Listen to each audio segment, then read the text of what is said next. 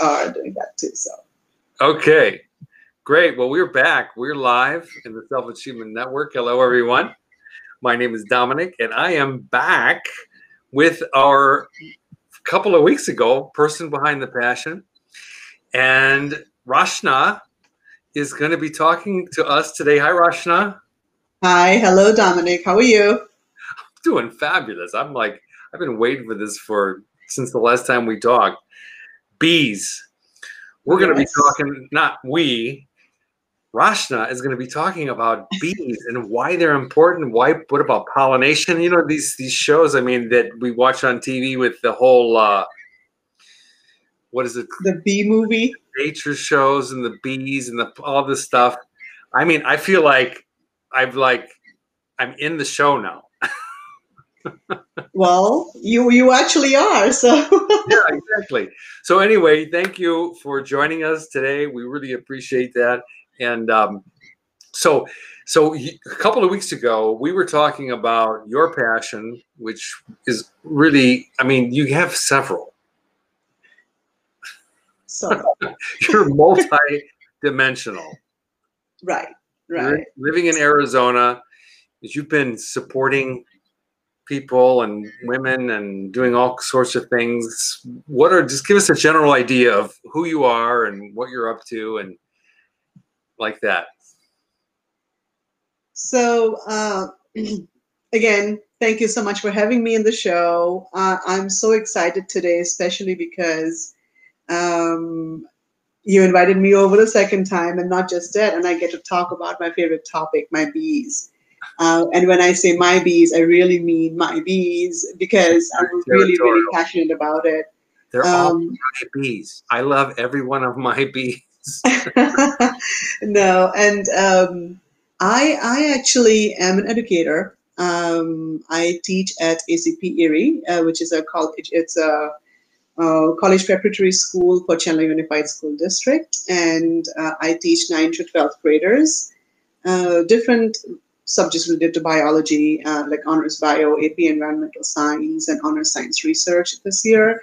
The biggest thing that I do with my students is not just to have them do science projects and science fairs, but my motive is to push them a little bit more further into thinking about a real creative, innovative solution to real world problems that we see on everyday basis.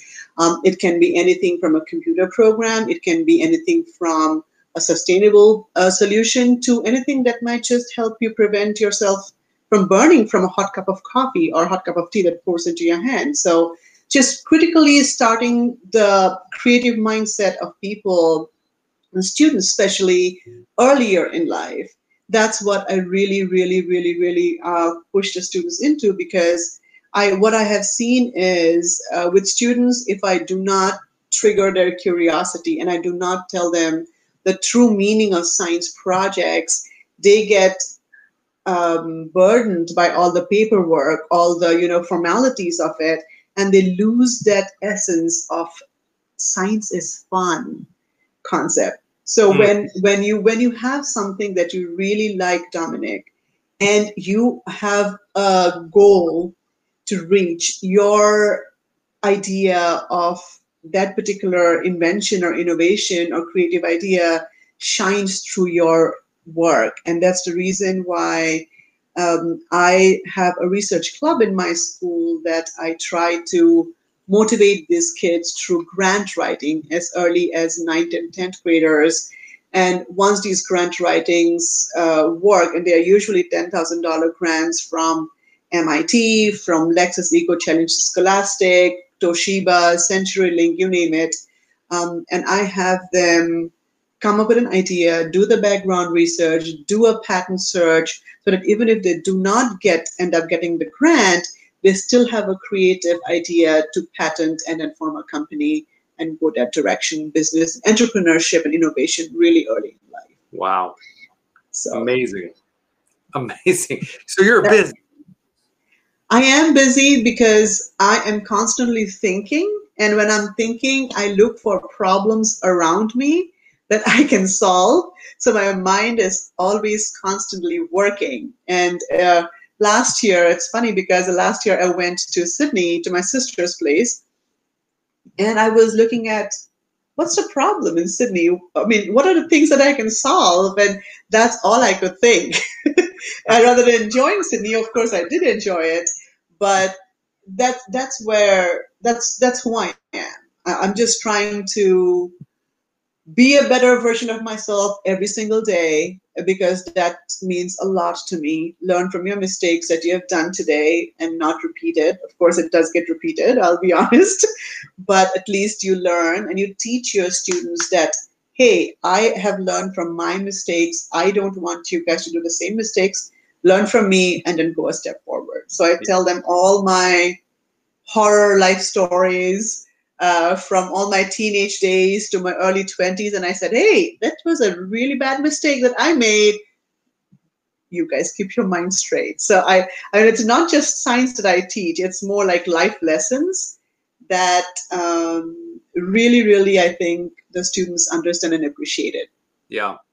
So it's really empowering your students to be curious about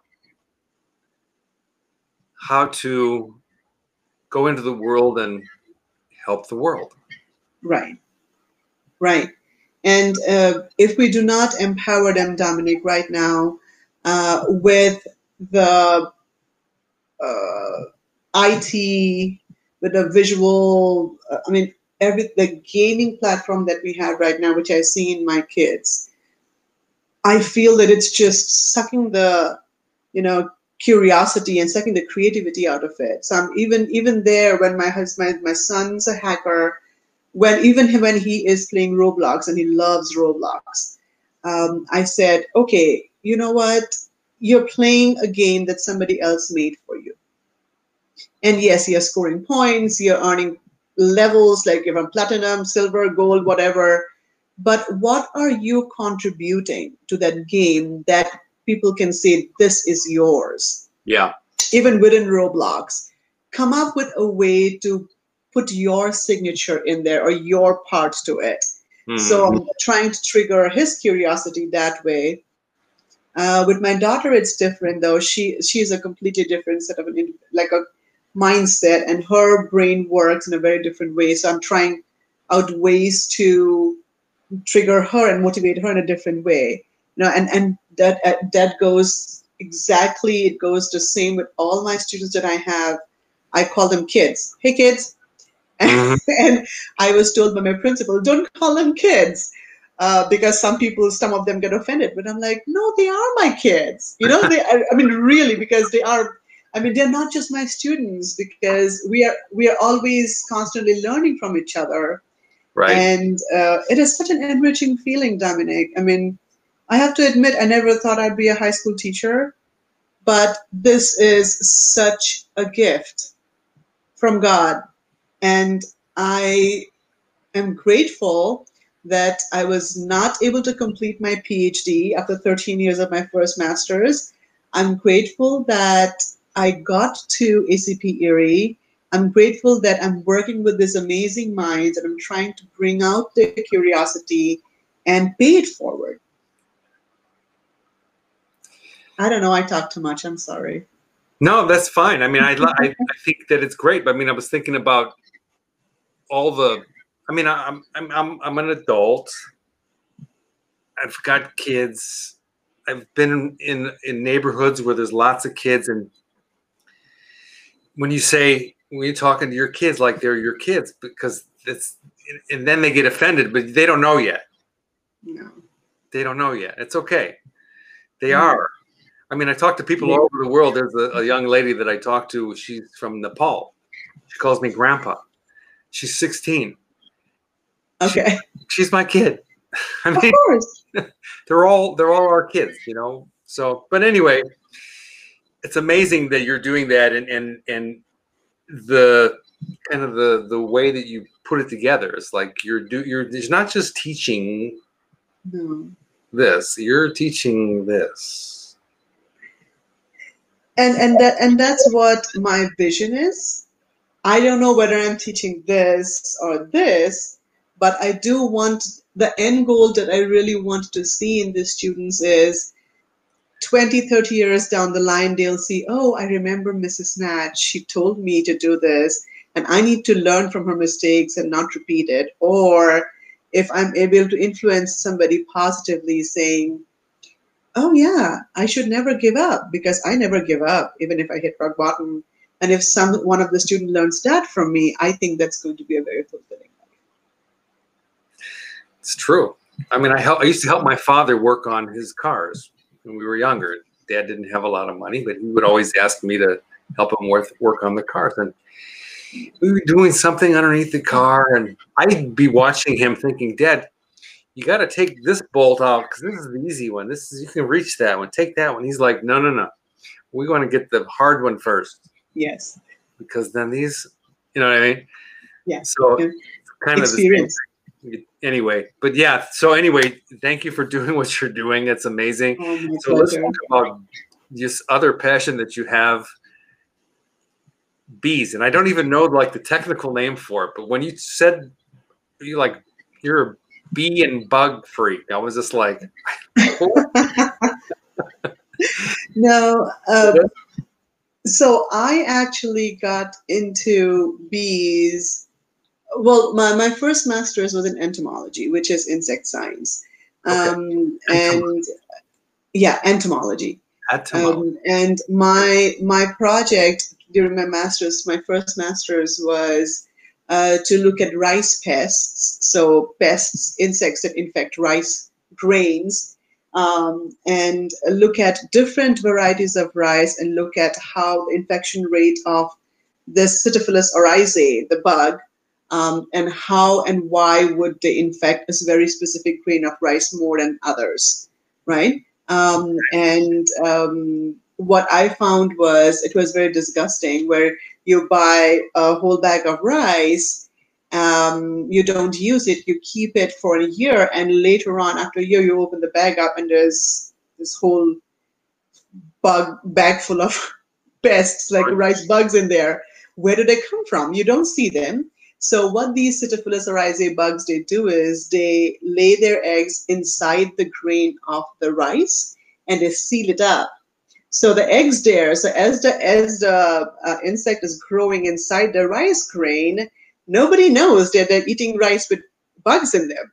But once they're matured enough, they have these snouts, which yes, they dig the hole again and they come out, and that's how we have a whole bag full of bugs after a year if you don't use them. Or maybe there are, I mean, nowadays rice is getting genetically modified to prevent them from infestations, but that was my first master's. So when I came here in 2003, I had my kids, I got married, and in 2013 I decided that okay, enough of just adjuncting at the Maricopa Community Colleges. I just need to go back to studies. So I actually got a job as a lab technician at USDA, so in Maricopa here, Arizona. So I started working with Dr. Colin Brent, who is he is an alumni of the Social Insect Research Group at ASU. And I told him, Colin, I really want to pursue a PhD. So what can I do? Right from here, I mean, my kids are grown now. I mean, not grown, but they're going to school. So yeah. I do have this extended period of time during the day that I can use, and I don't just feel like sitting around and doing nothing. So he said, okay.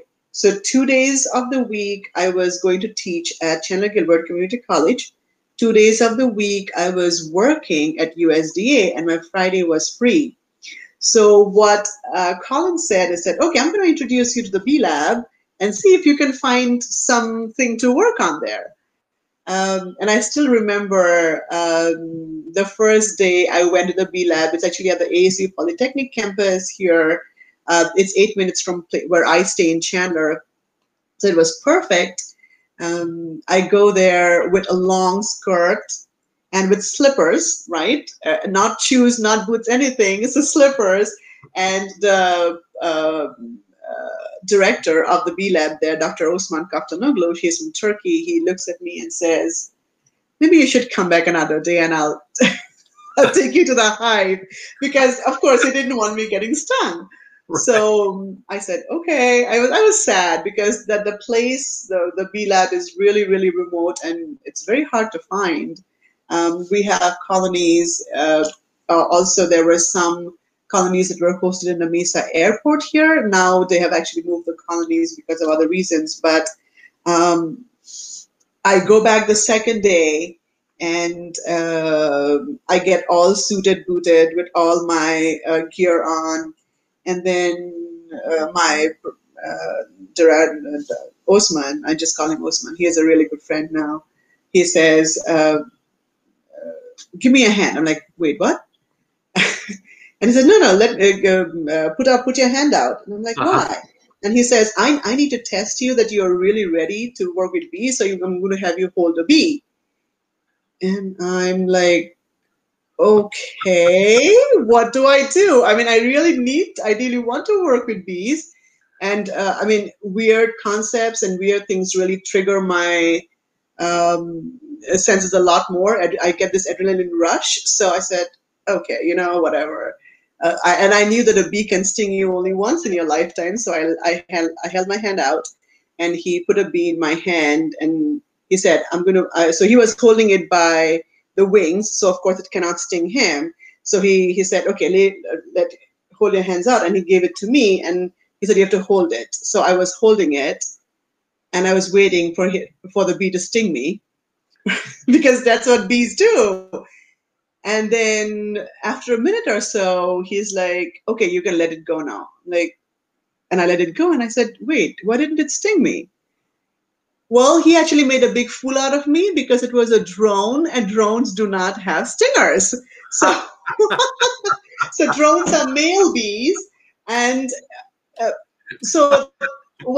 did pass a test saying that, okay, I'm going to work with bees. And I did not know at that time that male bees do not have stingers. So, and that's the one that he picked for me, a drone, so that at least psychologically he can test me as to how prepared I am to work with the bees. So I continued to work at the lab volunteering for around 9 months. In 2013, I started. And during that time, what I was doing was helping all the ASU research grad students, so all the PhD students that were already there in that lab. Mm-hmm. So I learned each and every student's projects. I learned about who their professors were. I mean, how the professors are, when you have a teacher-student relationship, how is that relationship? So I was basically studying the students, helping them with their projects, with collecting bees, or, marking them or running some experiments, and also learning about the professors so that when I decide to go to ASU, I will pick one of the good professors. And having a family of your own, having 2 kids, you don't have as much time commitment as you expect to be when you are a a full-time student.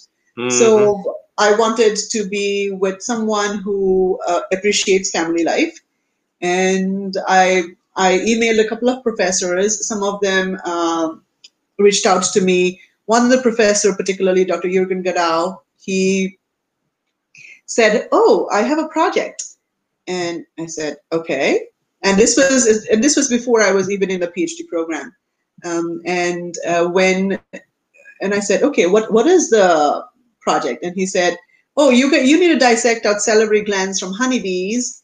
And so that was a project. So to get into a honeybee's head under a microscope and dissect out and pull out the salivary gland so that we can do some comparative analysis out of it. And I said, sure, I can do that. I had no idea how to do any of that, right? Thankfully, I was very good in dissection. So my hands were from my master's degree, I remember my first master's degree, everybody used to envy me because every time my sections were perfect. And every time I could get each and every nerve of every other dissected specimens that I could find. So I was really good in dissection. And that was my, saving grace that, okay, it's dissection. I'll figure it out. So again, I started looking around. I started asking around the ASUs, the other research students as to, have you ever seen the salivary gland in honeybees? And I started looking at books. And the first project was looking at the salivary glands between 3 different kinds of bees in the same hive. So we have the workers, we have the queen bee, and we have the male bees. So I dissected out the salivary glands of all of them. And of course, there was a lot of mistakes done. And finally, I realized how to clean up the whole content of the brain and just get the salivary glands out. And my master's that came out of it was basically comparing 3 different head glands. Honeybees have the salivary gland, the mandibular gland, and the hypopharyngeal gland. Those are all exocrine glands, and compare it between different pupal forms. So from the larvae to a pupae and to an adult, what changes takes place anatomically and genetically as the bee grows from a larva to an adult. But that's why. And unfortunately, what happened was in the second year of my PhD program, my professor decided to leave for Germany because he got a job there. And I was not, it just didn't happen. So I couldn't finish my PhD, but I ended up with a master's degree instead. But since then, I have motivated my students in my high school that I teach to go back into the same lab and with other labs so that they can also work with bees. So I have a lot of prodigies, students who are working with honeybees now. The projects that they are doing are actually very interesting. They're looking at caffeine addiction. So Dominic, I will ask you a question before I continuously keep on talking. Do you know, when do you drink more coffee? Is it when you are alone, or is it when you are more in a social environment? For me personally, I have 1 cup of coffee in the morning, and my wife and I are here, and that's it. So the caffeine in your coffee is a drug, right? So what my students are doing is they're looking at caffeine addiction, because it's the same pathway that other drugs also work in honeybees, because honeybees are social insects and we are social animals. So the model organism is perfect. So they're looking at pathways that tells us what kind of caffeine addiction happens when you are in a solitary environment versus you are in a social environment. So basically trying to figure out and tease out that concept of, are you prone to more drug addiction when you're alone, or are you prone to more drug addiction when you are under a social impact or social influence? So I love their projects. I thought we were just going to be talking about those little bees that go from this flower to this flower to this flower, and then they do whatever they do, and they go back to the thing, and they make honey, and then we eat it. I thought that was what we were going to talk about. Well, of course, we'll talk about that too, because I wanted to introduce that concept because, you don't have to be in a physical lab space to be doing and experimenting with honeybees. There are lots of things that you can do. But the one thing that I have learned through my experience with bee stings is that usually the first sting is not as dangerous, because the first bee sting produces antibodies in you. It's the second time that you get stung that's when you start having reactions if you are allergic to it, and that's what you have to be more careful about. If you get stung, right, and which I have gotten stung multiples of times, and there was one time that I probably got stung over 30, 40 times all over my face and my body, even after wearing a mask, with Africanized colonies. So basically what people have to do when they get stung is, if you have a nail and you get stung here, you need to flick the stinger out and not try to, trying to be in the camera. So if you use 2 fingers to pull the stinger out, the stinger is connected to a poison gland or the venom sac. So when you're using your two hands, you're actually squeezing the poison back inside your skin. Oh boy. Okay. So you should never use a tweezer to take a stinger out. You should always use like a credit card or your nails are perfect, or something sharp to just flick it out and never just push it. Right. Because if you're doing that, you're injecting more poison into your body. Squeezing it. So and the longer the stinger stays, the venom gland continuously it continuously injects, and it's not just once. And I have seen through my dissections that if I take a stinger out with a poison gland, and I have really cool videos of it, the poison gland continuously pulsates, and with every pulsation, there is venom coming out of the stinger. Wow. So the sooner you get a stinger out, the lesser poison you're going to have, the venom, not poison, venom, that you're going to end up inside your body. So let me get this straight. Okay, so the male bee doesn't have a stinger. It's just, why is this, why am I not surprised? Well, the queen, the bee colony acts like a very patriarchal society in humans too, because all the male bees do is, well, the reason why they are made by the queen is that they can mate with the queen, and after they mate with the queen, they die. So in a colony of 50 to 60,000 bees, there is typically always one queen. There are exceptions to the rule, but during the swarming season, which is when it's spring and the colony is exploding, the queen will tolerate a secondary or a tertiary queen. But in most of the hives, there's only just one queen controlling all the 50 to 60,000 bees that are in the hive, out of which only 500 or 600 of them are males.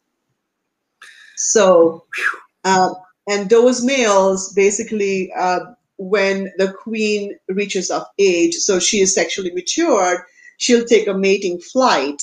And then during the mating flight, she releases a hormone that invites drones from other colonies to come and mate with her. And then she'll probably mate with 10, 15 bees, one after the other. And during the mating, unfortunately, the drones, as we call them, they have to use tremendous force, and as a result of which the entire gut comes out of it and they die. So immediately after mating, they are done. They can mate only once. It's kind of like, really? Yeah, you're like choking to death when you're mating. Right. So, and again, then what happens is the second drone will come in. They'll remove a plug. So the first bee plugs up the hole so that, because the bee doesn't want any other to come and contaminate his sperm. So the second bee comes, removes the plug, deposits its sperm, and then drops down dead.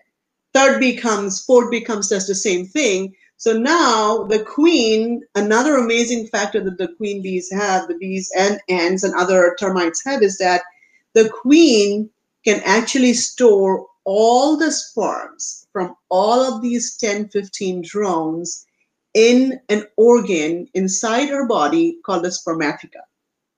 So she stores it for her life. If she is happy with the amount of sperm, she might never mate again for her entire life, which her life cycle is around typically from 3 to 5 years. But if she doesn't, then she might take a second flight or even a third mating flight. But it doesn't happen very often. So with all of the sperm, what she does is, and I learned this fascinating story because what she does is, so in a hive, you know that the beehives are hexagonal, right? Each of the combs are hexagonal. So she'll come in, she'll use her antennae to measure the diameter of that comb. She can measure the diameter. And then if the diameter is of a smaller size, it means that she can deposit an egg and a sperm in that cell. So, which means that she will release one egg from her ovary and one sperm from that store of the spermatheca that she has. She'll fertilize that egg and deposit it in that cell that has the shorter diameter. Okay?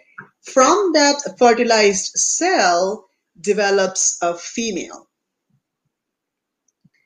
But if she finds that the diameter is not that of a worker bee, which is the female sterile bee, is a little bit bigger, what she'll do is she'll just release an egg.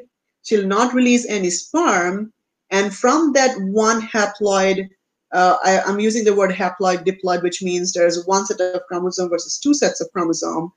From that one egg only, a drone develops. So that process is called parthenogenesis. Again, it was Johann Dzierzyn, who was the apiarist. He was the one who discovered this whole entire process of how sexual discrimination happens in a beehive.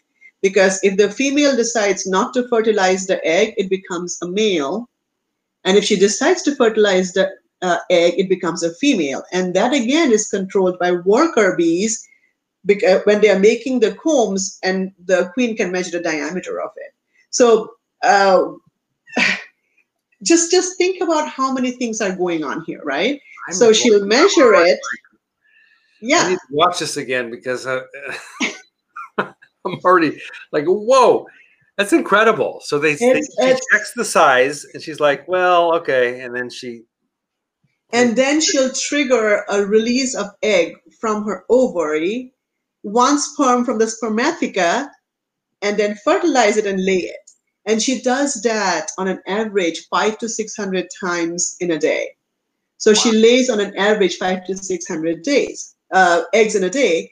And if the workers find that, oh, this queen is not very effective, she's only laying 200 eggs in a day, they will kill her.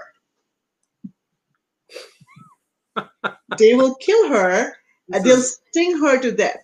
So what is this called? You should see these amazing videos. You have to see these amazing videos where the worker is stinging the queen to death. And it's not just their own queen. So if by mistake, and this happened to me once because by mistake during an experiment, I put a different queen in one of the other combs. Next time I see the workers are stinging her to death because she is not the queen that belongs to that particular hive. Wow. And then guess what? Two things can happen. Some of the worker bees will go rogue and decide, okay, now I am the queen and I will lay eggs. So chemical changes happen in her body. She is able to develop her ovaries. So remember those other females were all sterile. They are not mated, right? And they cannot lay eggs. But at one time, when there is no queen, some of these workers, they develop their ovaries and start laying eggs. But guess what? These eggs are not fertilized because they are not mated. So the results of those worker queens are all drones again. And at one point, there is just drones, no many worker bees, and the colony dies out. So that's one prospect. Other thing that they can do is they can pick 1 or 2 or 3 larvae that are 1 day old, feed them with a very specific royal jelly. That's my son. I can see your head in there. Sorry. They can feed the workers will feed royal jelly, which is a very rich proteinaceous substance, to these larvae.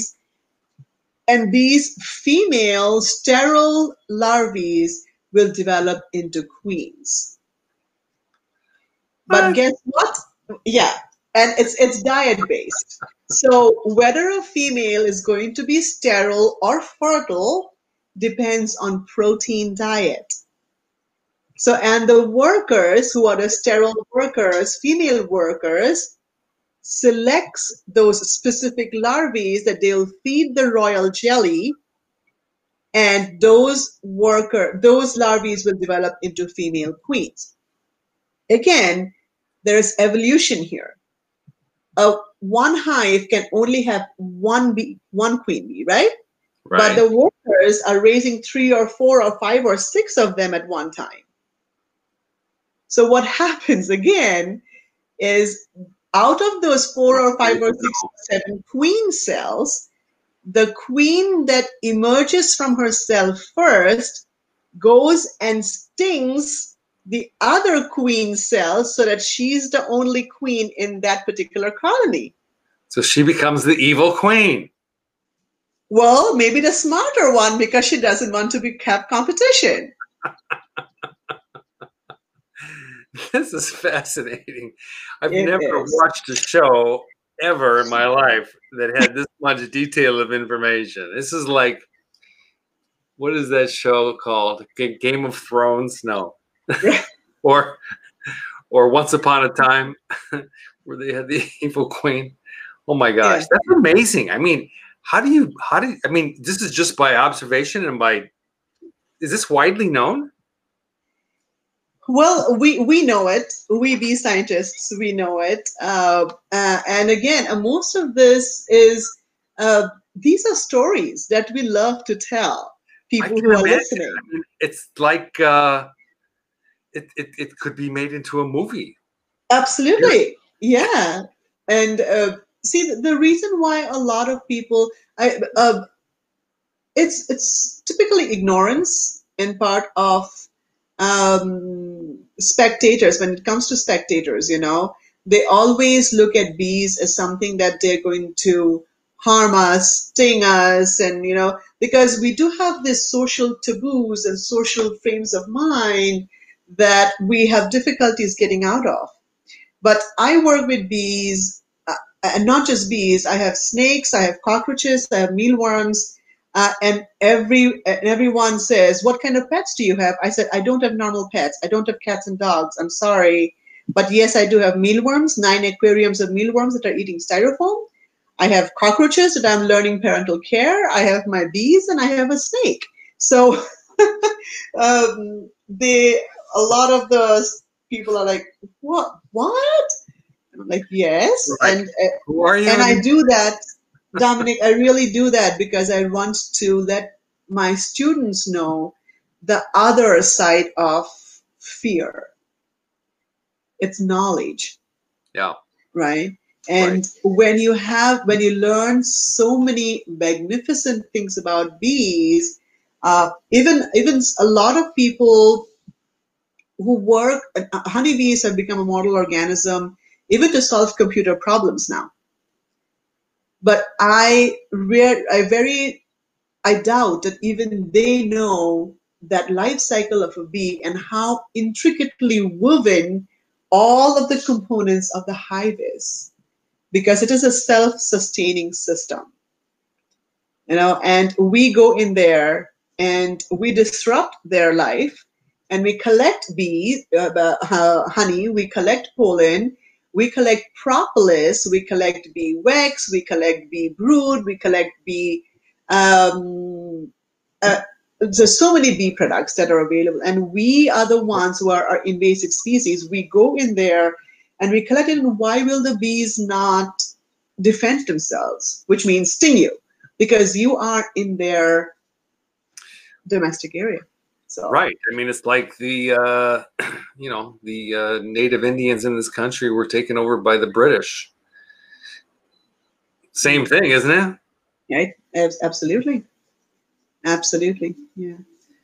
And it just warms my heart when I talk about bees, because these stories are so, and they're not stories. They are, really? They were told to me by Osman and Colin, who are my big size mentors, and I have such huge respect for them as bee scientists who are trying to not just get a paper or publication out, but have taken the time to tell me this story that I am able to tell it to you guys now. It's not something that's read this is something that I've not read. It's a story that has been passed down, like it's a folklore, or like a grandmother's story that it's true. Mm-hmm. I don't know. I'm just getting too much emotional about bees, You're I gonna guess. start crying pretty soon. So, but it's really, I mean, it is really amazing. I don't think that the mainstream people know. I certainly don't know what you know. I mean, and it's a microcosm of a macrocosm. Yes. This whole thing that we talk about our whole life, and then it's really happening on this level. And yeah, it's a civilization within a civilization, and I'm sure that there are many. If you're looking at cockroaches, everybody. I mean, I can't even tell you how many cockroaches I've killed in my life. Yes, and the cockroaches that I have as pets, they are not the American and the European cockroaches or the German cockroaches. They are the Madagascar hissing cockroaches that actually are the cleanest animals alive, and they are vegetarian. They do not reproduce like the normal cockroaches. So we need to change our mindset and say, when I say cockroaches, I don't mean that they are petsy, infectious insects all the time. There are so many good aspects to it, and this whole concept actually applies to us humans too.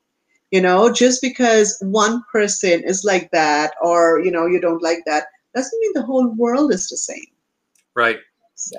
Well, I mean, the thing that also that it's like people are just bug crazy. I mean, even myself. I mean, I try to pride myself that if I see a bug, I take a little tissue or cloth and I put it outside. The thinking that I have is that they're just looking for food, and they can't find any, and they get stuck inside the house. So I just take them and put them outside. And then there are things like mosquitoes.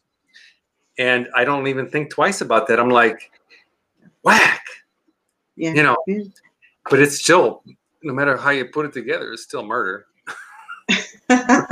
Well, I'm not going to tell you that don't kill a mosquito that's biting you, but again, there are so many different ways to look at the same issue. You can look at it from an ecological sustainability point of view, because everything is a food chain and a food web. Right. Everybody is dependent on each other. And what's going to happen if a keystone species, which if a keystone species by definition is a species that if they get eliminated, the whole ecosystem gets crushing down. So one of the discussion that I was having with my students today was that are humans a keystone species in an ecosystem? And we had this discussion, and there was for and against, right? So the 4 people said, yes, we are the most important species. And without us, there will be no tomorrow. There will be no humans. There will be nothing. And the other group saying, no, we are not keystone, because even if we die, everything else is still going to be, we are interrupting other life cycles, and we are invasive. We are, and they had really strong words to say about why humans are not keystone. But it was a discussion that brought out a huge amount of reasoning and questioning and curious thinking about this whole concept of, if we are non-existent at this point, if the human species gets obliterated, will ecology still be ecology? Will evolution still be evolution? Will the life cycle sustain itself? What are the human impacts of global warming, and what's going to happen to us? So it was a very interesting discussion that I really liked to be a part of. So. Let's do it. I think that it's amazing because, the thing that I mean, we all can easily see that if humans would stop, we're the biggest polluters on the planet, obviously. Of course. Right? So if we would stop doing that, things would go back to a more, what's the word? Ecological, sustainable, evolution, whatever I'm saying, right? Right. Right. There was at one point in time, there was the first flower, And then if we look at it from that perspective, I mean, nobody really knows what's going on, but still, you know, there was an evolution, and then here we are, and we're doing all these things to, I don't know what you want to call it, right? Survive. Is that the right word? We're all surviving, but then there's the extremes. Yes, and I mean, human nature, human habits, consciously, subconsciously ignore. I mean, it has caused huge destruction, not just to their human race, but to all the living organisms that depend on environment and ecology and sustainability. All, I mean, the natural habitats have been destroyed because guess what? There is population explosion, and you need more space to live. So you cut down trees, you cut down this, you do this, and there is always impacts on the environment. And there is a way that your whole ecosystem is holding on to, and there is interdependency between each interaction species. And I mean, because that needs to be maintained. If we have to be a part of this evolutionary cycle of life, because if we try to do things that are destructive or not constructive towards the environment, we might be an extinct species one day. Who knows? Let me ask you a question. I mean, so I've had this discussion with a lot of people over the years, and I always say to people, and I don't know that, I mean, I feel in here that I'm right, and it's not like I'm right because I want to be right. I feel like the biggest issue that we have on the planet is overpopulation of humans. That's like the gut feeling that I have. That's causing so many ripple effects with everything. And people are like, no, that's not it. This is, you know, it's that, you know, we have, you know, we have planetary, you know, overheating. And I'm like, exactly. I mean, but who causes that? I mean, what's your thought about that? Are we already overpopulated? Not if we end up going to Mars and populate Mars. But destroy Mars. Yes, because see, there is something called a balance, and when that balance gets disrupted, I mean, I forget the ecological word that I use for most of my students, but there is a point, or carrying capacity, right? So carrying capacity of a particular area is such that the organisms living in that particular area can be completely dependent on the resources that's available to it. And once you exceed that carrying capacity, you are putting strain on the environment to be sustainable and to be giving the way it's giving. And this, at this point, the carrying capacity of most of the countries, especially like China and India, are off the charts because of the population explosion. And I teach human population dynamics to my students, and we talk about how different kinds of population pyramids affects the economy of a country. For example, China. When you're talking about China, the pyramid is such that we have a huge ton of older population, but very minimal. So it's like an inverted pyramid, right? With very minimal youngsters. And when that happens, what other implications on the economy? Because now we don't have a good working class people that can meet the demands of an ever-increasing society, but we have this huge older population that depends on the government to be paid certain. So and now you have these very small amount of youngsters who are trying to feed into that. India is completely inverse. India has this huge crowd of youngsters who are trying to get into this workforce, and the workforce is only so much limited, and because of advances of technology, now you have these elderly population who are living beyond what their lifespans are, as a result of which we see a lot of diseases coming in. Because a human body, and I am not a human biologist from that perspective that I'm going to talk about. Our life cycles are meant to be only of a certain length, right? But because of advances in medicine, because of advanced technology, we are living a lot more longer than we were expected to.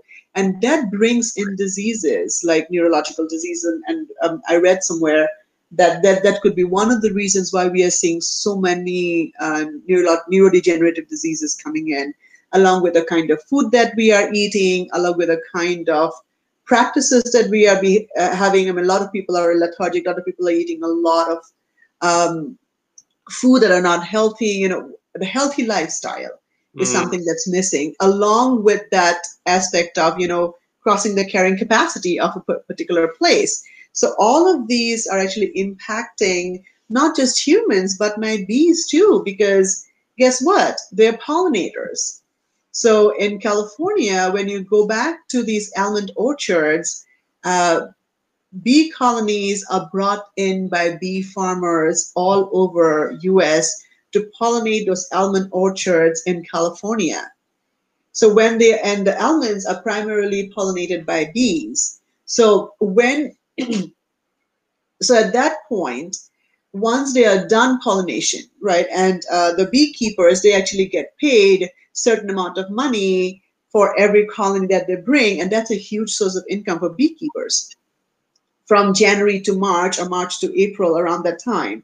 So I have friends here in Arizona who take their colonies to California to get, but then what do they do with the colonies? There has been talks about incinerating those bee colonies because God knows what disease they're going to bring back to Arizona, right?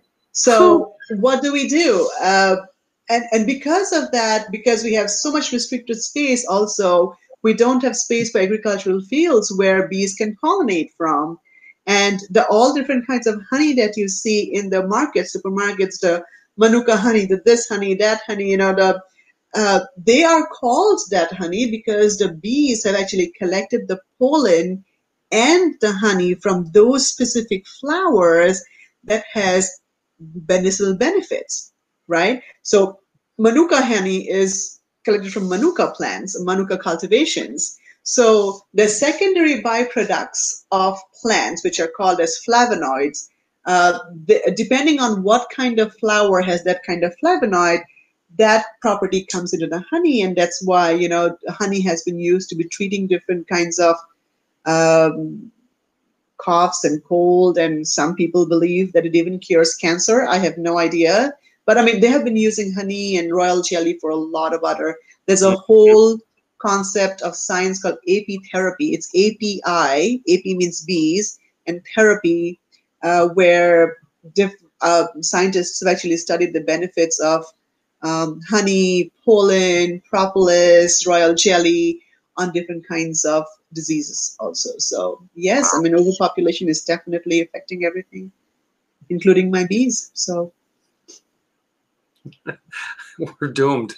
Well, I mean, how do you get a global society to stop having sex? That's not going to happen. I mean, isn't that really what it boils down to? Reproduction? Just, I think more conscious. Yeah, exactly. That's conscious. Where it's going. Yeah, and it's not about copulation. It's not about, because copulation or having sex is going to be a part of human nature, of any animal's nature, because that's what they do to procreate their own species, and that's inbuilt in us. We cannot stop that. But and when I talk to my students about, why do you think you are attracted to your girlfriend, or why do you think you're attracted to your boyfriend, and they're like, wait, what? They've never thought about from the science perspective of it. And I said, you know that when you are procreating, the idea behind your back mind is that I need to create a perfect individual that's going to carry my good genes and the other person's good genes and propagate the species more and more. And that's the reason why we have sex, just to propagate your own species. Right. And that's not going to go away, but as it's inbuilt in you, it's innate in you. So the only thing that we can do is just be conscious and realize that you are not the only living organism that is important in this world, but there are other things that we need to keep living and considering about, like your birds and your bees. They're very important. Mm-hmm. I mean, it kind of reminds me of the economy, right? So when like in the United States, which I'm more familiar with, it doesn't really matter that when the income, when the expenditures are higher than the income, then the whole thing gets messed up. Yeah.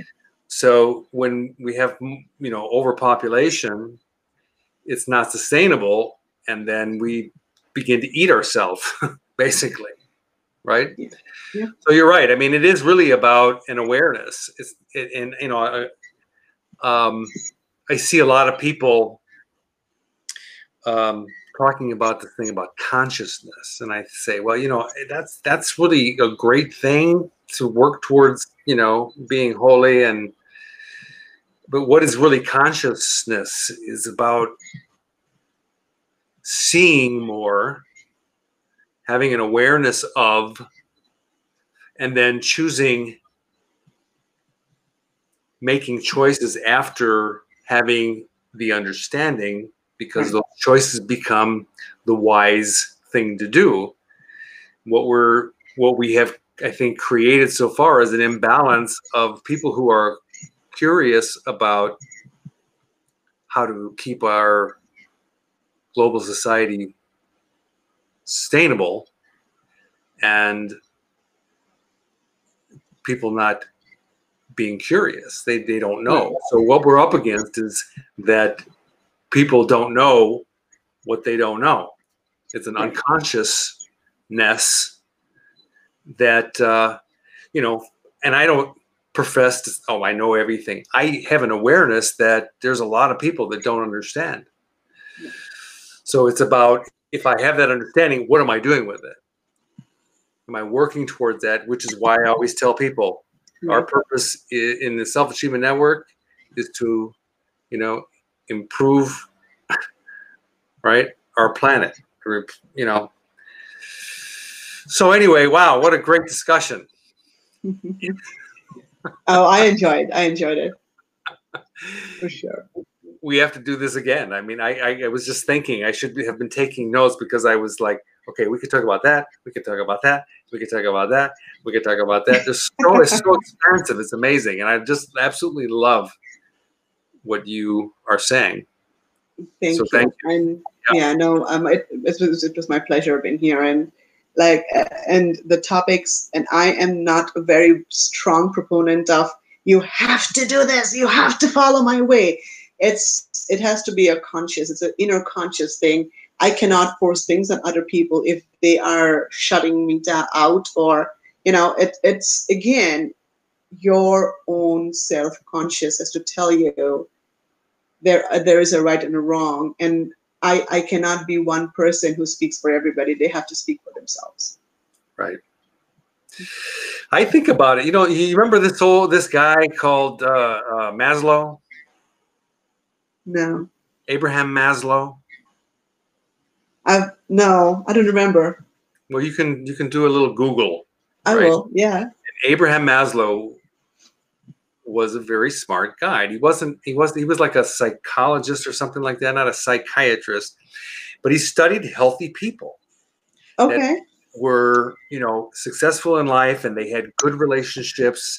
They had, the ability they made money, and they had great family lives and a lot of friends and all that stuff. And he came up with this, not like a theory, but like you ever heard of the triangle, what's it called? something of evolution, but what it doesn't really matter. So it's like a triangle, right? Okay. At the bottom of it, like there's layers, and at the bottom are survival needs, and then emotional needs, and then this and that, whatever. But at the top, the little tiny triangle at the top was all about self-actualization, which is all about potential. Mm-hmm. And so, I mean, I studied that for a long time, and it made a lot of sense because, like, the most of our people on our planet are in some way still in survival mode. Right. And they spend most of their entire life in this survival mode. And that's not where people want to be. You ask anybody, do you want to be paycheck to paycheck? No. Do you want to, have an amazing life? People want to be living at this self-actualization point at the top. Right. However, there's a gap in between, right? Yes. And what Maslow was simply talking about was that in order to get out of the survival mode, to get into this potential mode, has to do with understanding, right, that the key to unlocking the thing is in here. Yes. So I completely agree.